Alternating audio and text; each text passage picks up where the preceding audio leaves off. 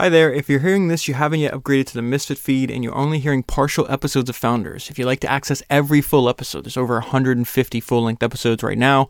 You can unlock them immediately by tapping the link that's in the show notes on your podcast player, or you can go to founderspodcast.com.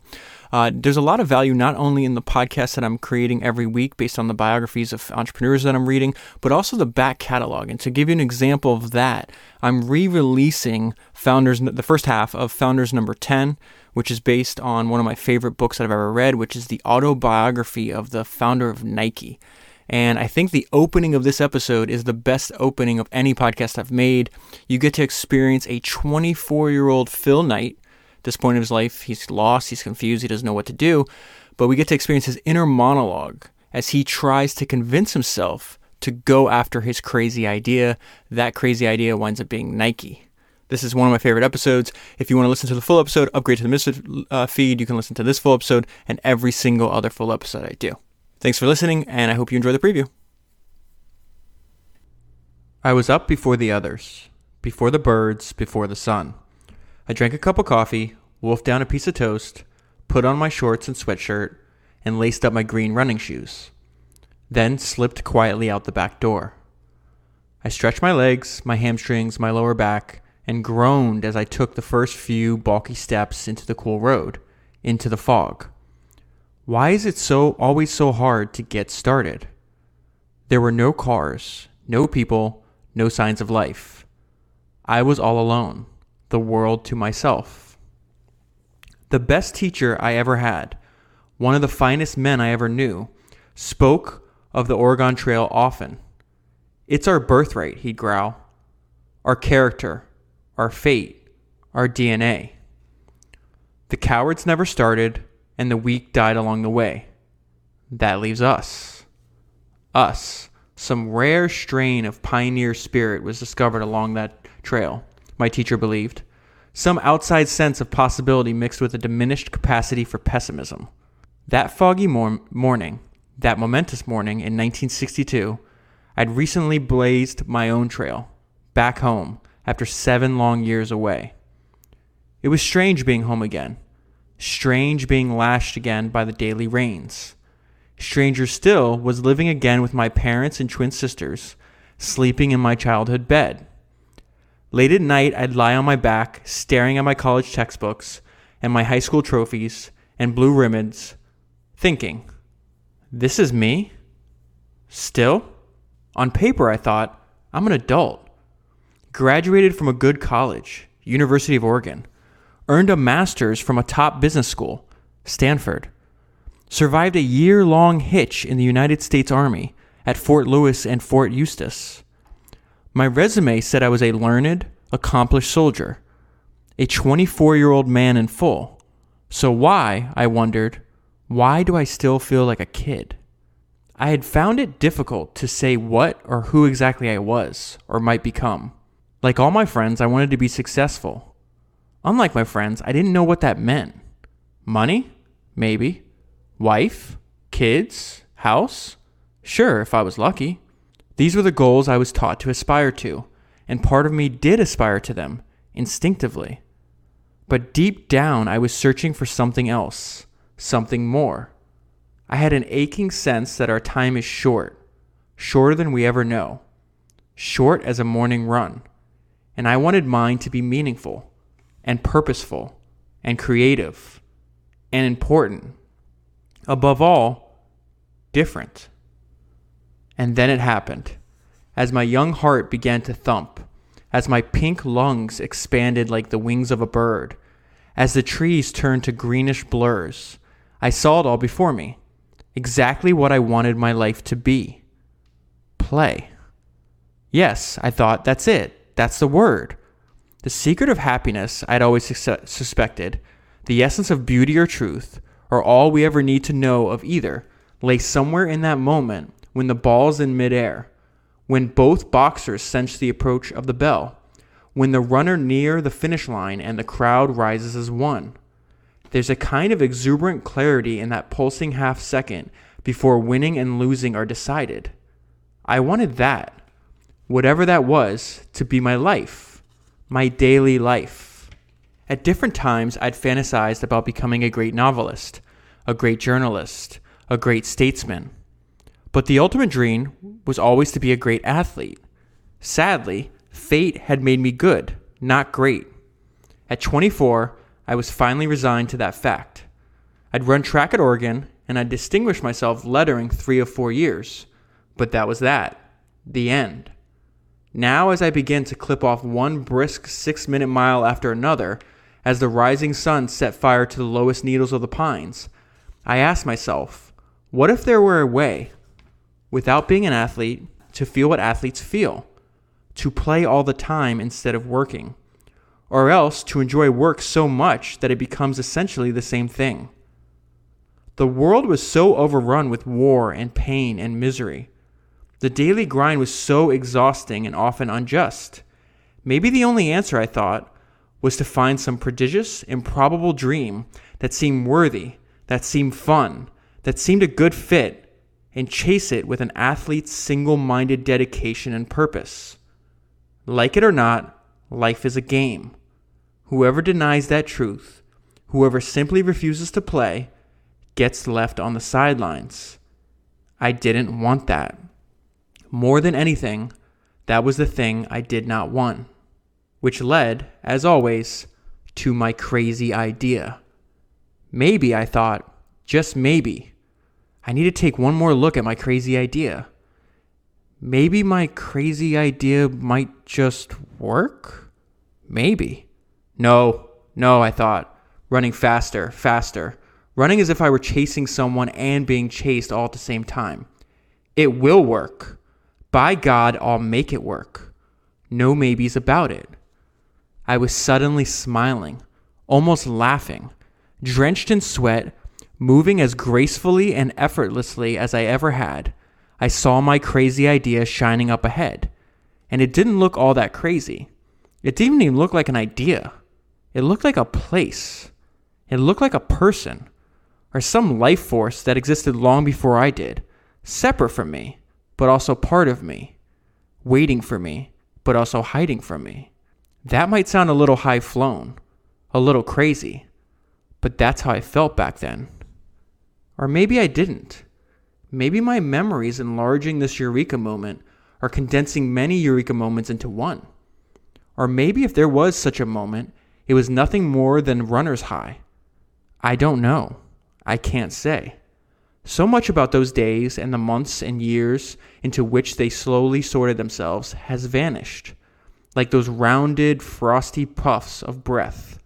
Faces, numbers, decisions that once seemed pressing and irrevocable, they're all gone. What remains, however, is this one comforting certainty, this one anchoring truth that will never go away. At 24, I did have a crazy idea. And somehow, despite being dizzy with existential angst and fears about the future and doubts about myself, as all young and men and women are in their mid-20s are, I did decide that the world is made up of crazy ideas. History is one long processional of crazy ideas. The things I love most, books, sports, democracy, free enterprise, started as crazy ideas. So that morning in 1962, I told myself, let everyone else call your idea crazy. Just keep going. Don't stop. Don't even think about stopping until you get there. And don't give much thought to where there is. Whatever comes, just don't stop. That's the precious, prescient, urgent advice I managed to give myself out of the blue and somehow managed to take. Half a century later, I believe it's the best advice, maybe the only advice, any of us should ever give. This episode, I want to talk to you about the New York Times bestseller Shoe Dog, a memoir by the creator of Nike, Phil Knight. So I want to jump right into the book, and I want to start with a description of his crazy idea. And this is from the chapter 1962. It was one of my final classes, a seminar on entrepreneurship. I'd written a research paper about shoes, and the paper had evolved from a run-of-the-mill assignment to an all-out obsession. Being a runner, I knew something about running shoes. Being a business buff, I knew that Japanese cameras had made deep cuts into the camera market, which had once been dominated by Germans. Thus, I argued in my paper that Japanese running shoes might do the same thing. The idea interested me, then inspired me, then captivated me. It seemed so obvious, so simple, so potentially huge. I spent weeks and weeks on that paper. I moved into the library, devoured everything I could find out about importing and exporting, about starting a company. Finally, as required, I'd given a formal presentation of the paper to my classmates, who reacted with formal boredom. Not one asked a single question. They greeted my passion and intensity with labored sighs and vacant stares. The professor thought my crazy idea had merit. He gave me an A. So all throughout that run and the introduction, when he's talking about his crazy idea, he's saying, hey, why don't I try to import inexpensive Japanese shoes and compete with the European brands that are currently dominating the market? As he was mentioning, he had this existential angst, like most of us do, about what's going to happen in my life, who am I, what am I going to become? And he decides that before he starts setting out to be an adult, he's going to travel the world. He wants to see the entire world, and he figures, hey, part of my world trip, I can stop in Japan, make some appointments with these factories, shoe factories, and see if I can do a deal and start importing some of these Japanese shoes to sell.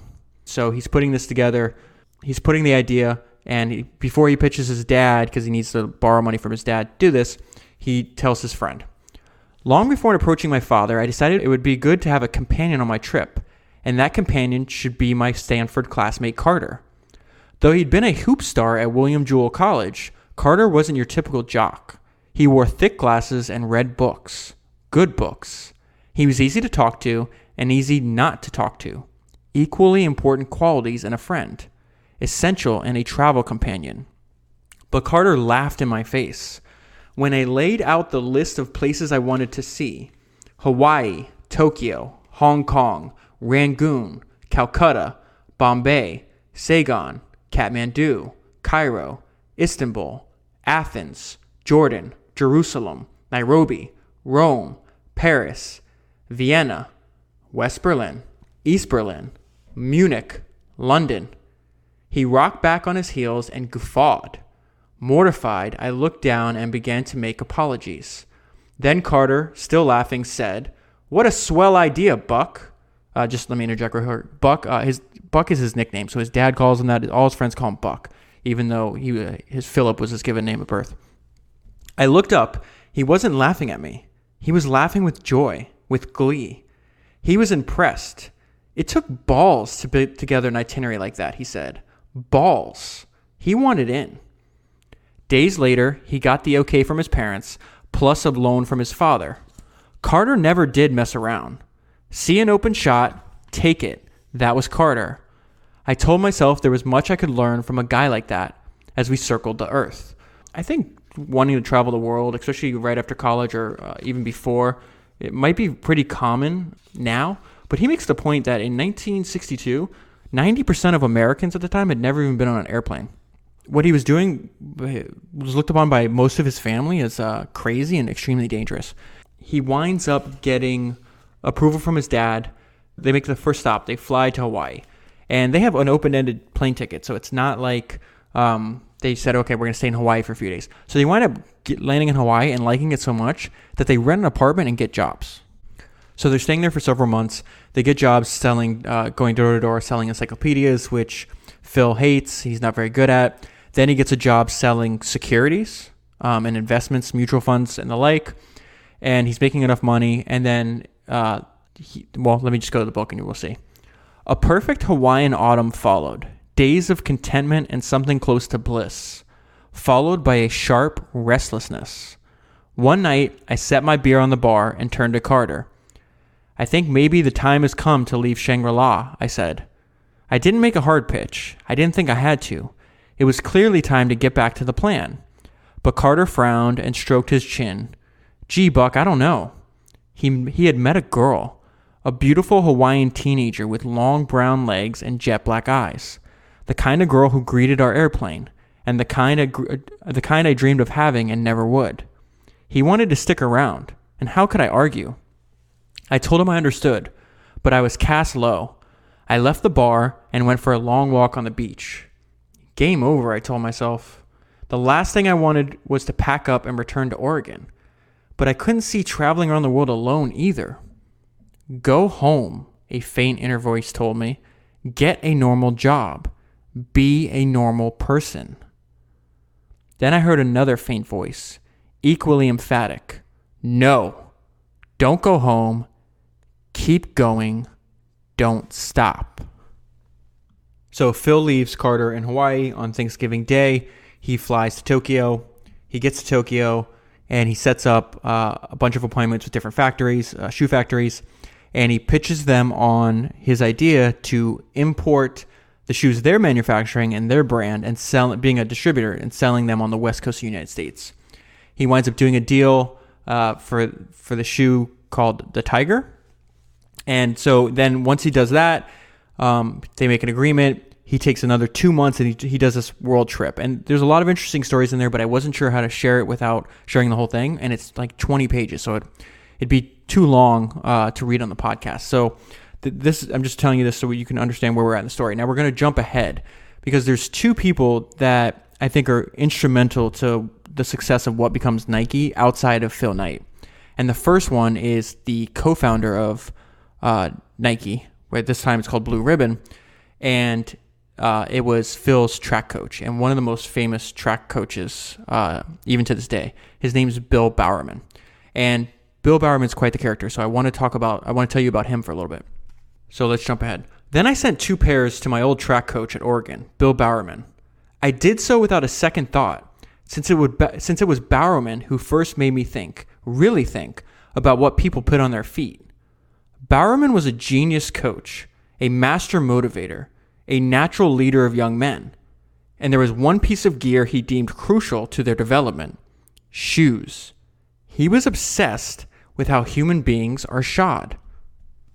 In the 4 years I'd run for him at Oregon, Bowerman was constantly sneaking into our lockers and stealing our footwear. He'd spend days tearing them apart, stitching them back up, then hand them back with some minor modification, which made us either run like deer or bleed. Regardless of the results, he never stopped. He was determined to find new ways of bolstering the instep, cushioning the midsole, building out more room for the forefoot. He always had some new design, some new scheme to make our shoes sleeker, softer, lighter, especially lighter. 1 ounce sliced off a pair of shoes, he said, is the equivalent to 55 pounds over 1 mile. He wasn't kidding. His math was solid. You take the average man's stride of 6 feet, spread it out over a mile, you get 880 steps. Remove 1 ounce from each step, that's 55 pounds on the button.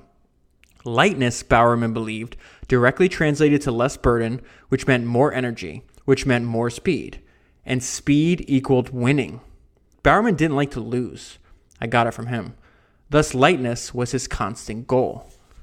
And then skipping ahead a little bit, Bowerman obviously has a profound effect on Phil, and their relationship lasts a lifetime. And so we're going to go into that a little bit before jumping back into the personality of Bowerman, which I think you'll find interesting. It's possible that everything I did in those days was motivated by some deep yearning to impress, to please Bowerman.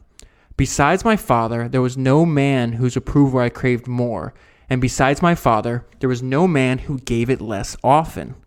Frugality carried over to every part of the coach's makeup. He weighed and hoarded words of praise like uncut diamonds. I loved Bowerman and feared him, and neither of these initial impulses ever went away.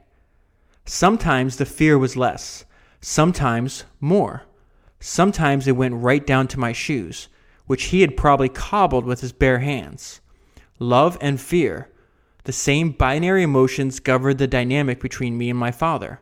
I wondered sometimes if it was a mere coincidence that Bowerman and my father, both cryptic, both alpha, both inscrutable, were both named Bill.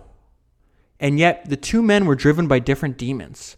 My father, the son of a butcher, was always chasing respectability, whereas Bowerman, whose father had been governor of Oregon, didn't give a damn for respectability. He was also the grandson of the legendary pioneers, men and women who walked the full length of the Oregon Trail. When they stopped walking, they founded a tiny town in eastern Oregon, which they called Fossil. Bowerman spent his early days there and compulsively returned. Part of his mind was always back in Fossil, which was funny because there was something distinctly fossilized about him. Hard, brown, ancient, he possessed a prehistoric strain of maleness, a blend of grit and integrity and calcified stubbornness that was rare in Lyndon Johnson's America. Today, it was all but extinct. He was a war hero, too. Of course he was. The most famous track coach in America, Bowerman never considered himself a track coach. He detested being called coach. Given his background, his makeup, he naturally thought of track as a means to an end. He called himself a professor of competitive responses, and his job, as he saw it and often described it, was to get you ready for the struggles and competitions that lay ahead, far beyond Oregon. So let me just interject into this part here. I think this was an interesting paragraph for me because throughout the entire book, Phil constantly compares the art of business with running, with sport. He also sometimes uses the metaphor that business is war without bullets. And he elaborates on this and says sometimes the metaphor is not perfect, but you kind of see this throughout the entire book. And I couldn't help but thinking back to this paragraph where he's saying that Bowerman thought of his job not only to get his runners as fast as possible, but to prepare them for struggles and competitions that lay ahead after they're done running. So let's go back to the book. Despite this lofty mission, or perhaps because of it, the facilities at Oregon were Spartan. Dank wooden walls, lockers that hadn't been painted in decades. In fact, the lockers had no doors, just slats to separate your stuff from the next guy. We hung our clothes on nails, rusty nails. We sometimes ran without socks. Complaining never crossed our minds. We saw our coach as a general, to be obeyed quickly and blindly. In my mind, he was patent with a stopwatch. That is, when he wasn't a god. Now, these two paragraphs I had to absolutely include. It gives you an idea of, if you haven't gotten so already, exactly who this Bowerman fellow was. Like all ancient gods, Bowerman lived on a mountaintop. His majestic ranch sat on a peak high above the campus. And when reposing on his private Olympus, he could be vengeful as the gods. One story, told to me by a teammate, brought this fact poignantly home. Apparently, there was a truck driver who often dared to disturb the peace on Bowerman Mountain. He took turns too fast and frequently knocked over Bowerman's mailbox. Bowerman scolded the trucker, threatened to punch him in the nose, and so forth, but the trucker paid no heed. He drove as he pleased day after day. So Bowerman rigged the mailbox with explosives. Next time the trucker knocked it over, boom! When the smoke cleared, the trucker found his truck in pieces, its tires reduced to ribbons. He never again touched Bowerman's mailbox. A man like that, you didn't want to get on his wrong side, especially if you were a gangly middle-distance runner from the Portland suburbs. I always tiptoed around Bowerman. Even so, he'd often lose patience with me, though I remember only one time where he got really sore. This is another important part. I was a sophomore, being worn down by my schedule. Class all morning, practice all afternoon, homework all night.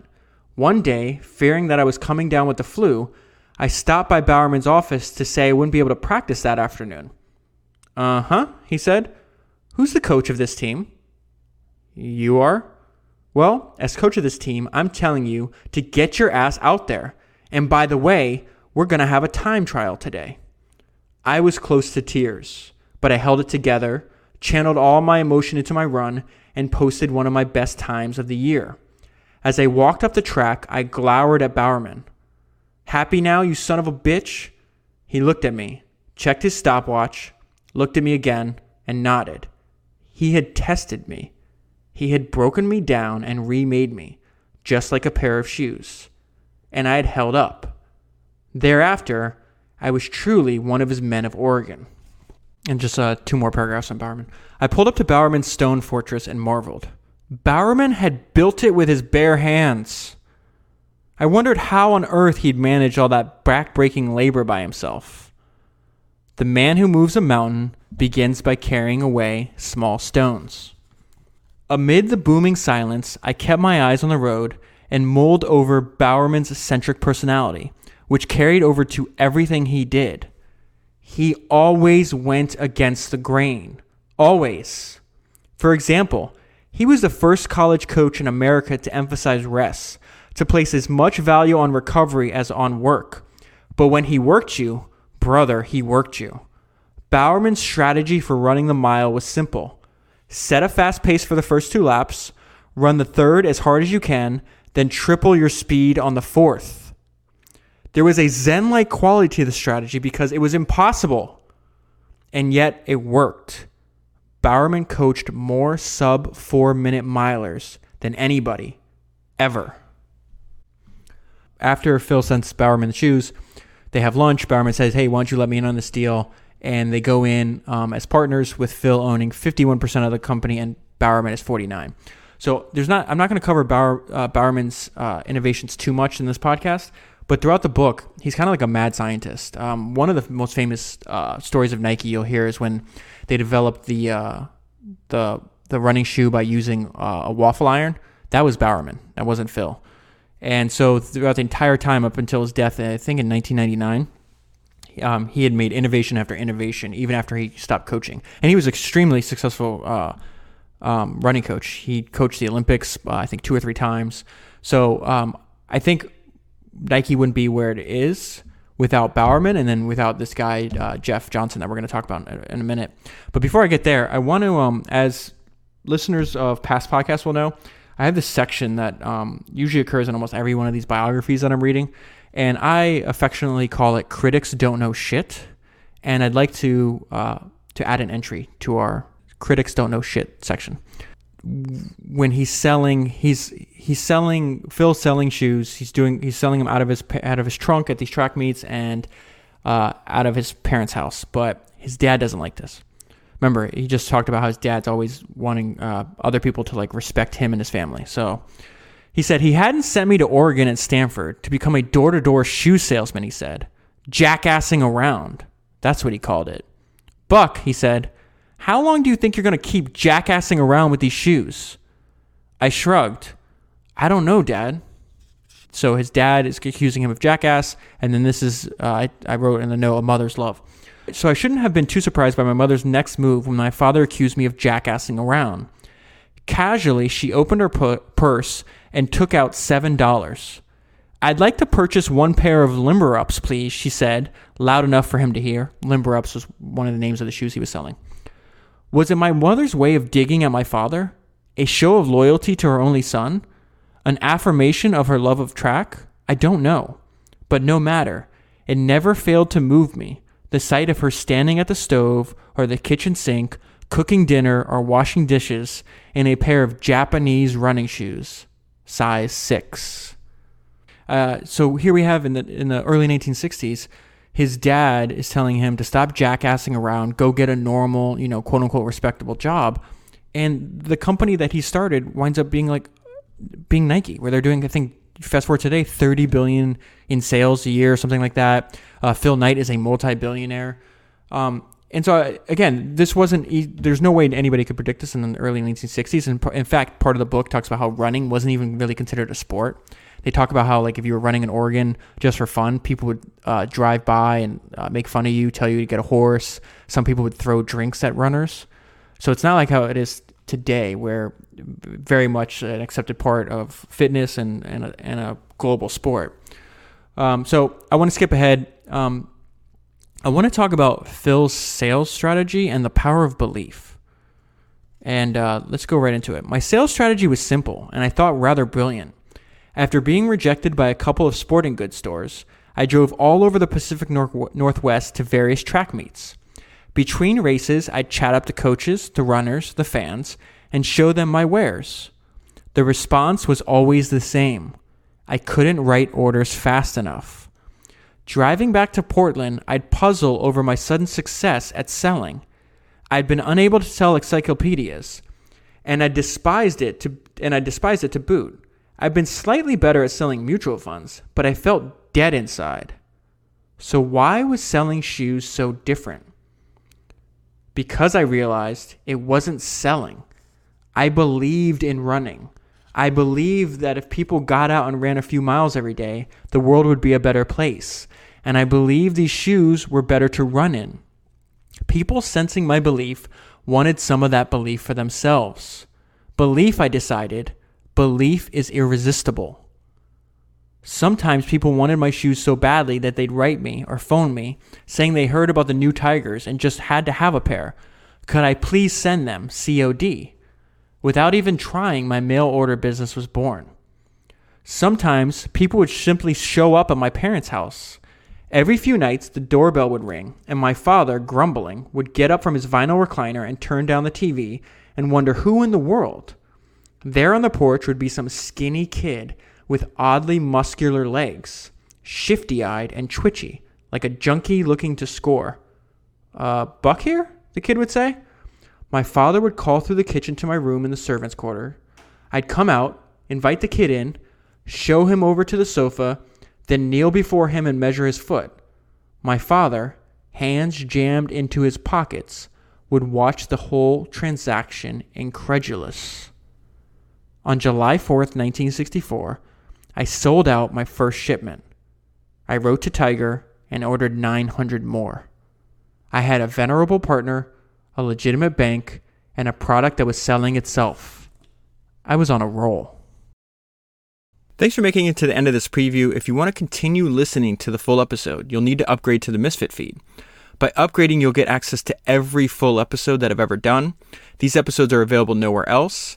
And as a bonus, you also get lifetime access to my notebook that contains key insights from over 285 podcasts and lectures on entrepreneurship.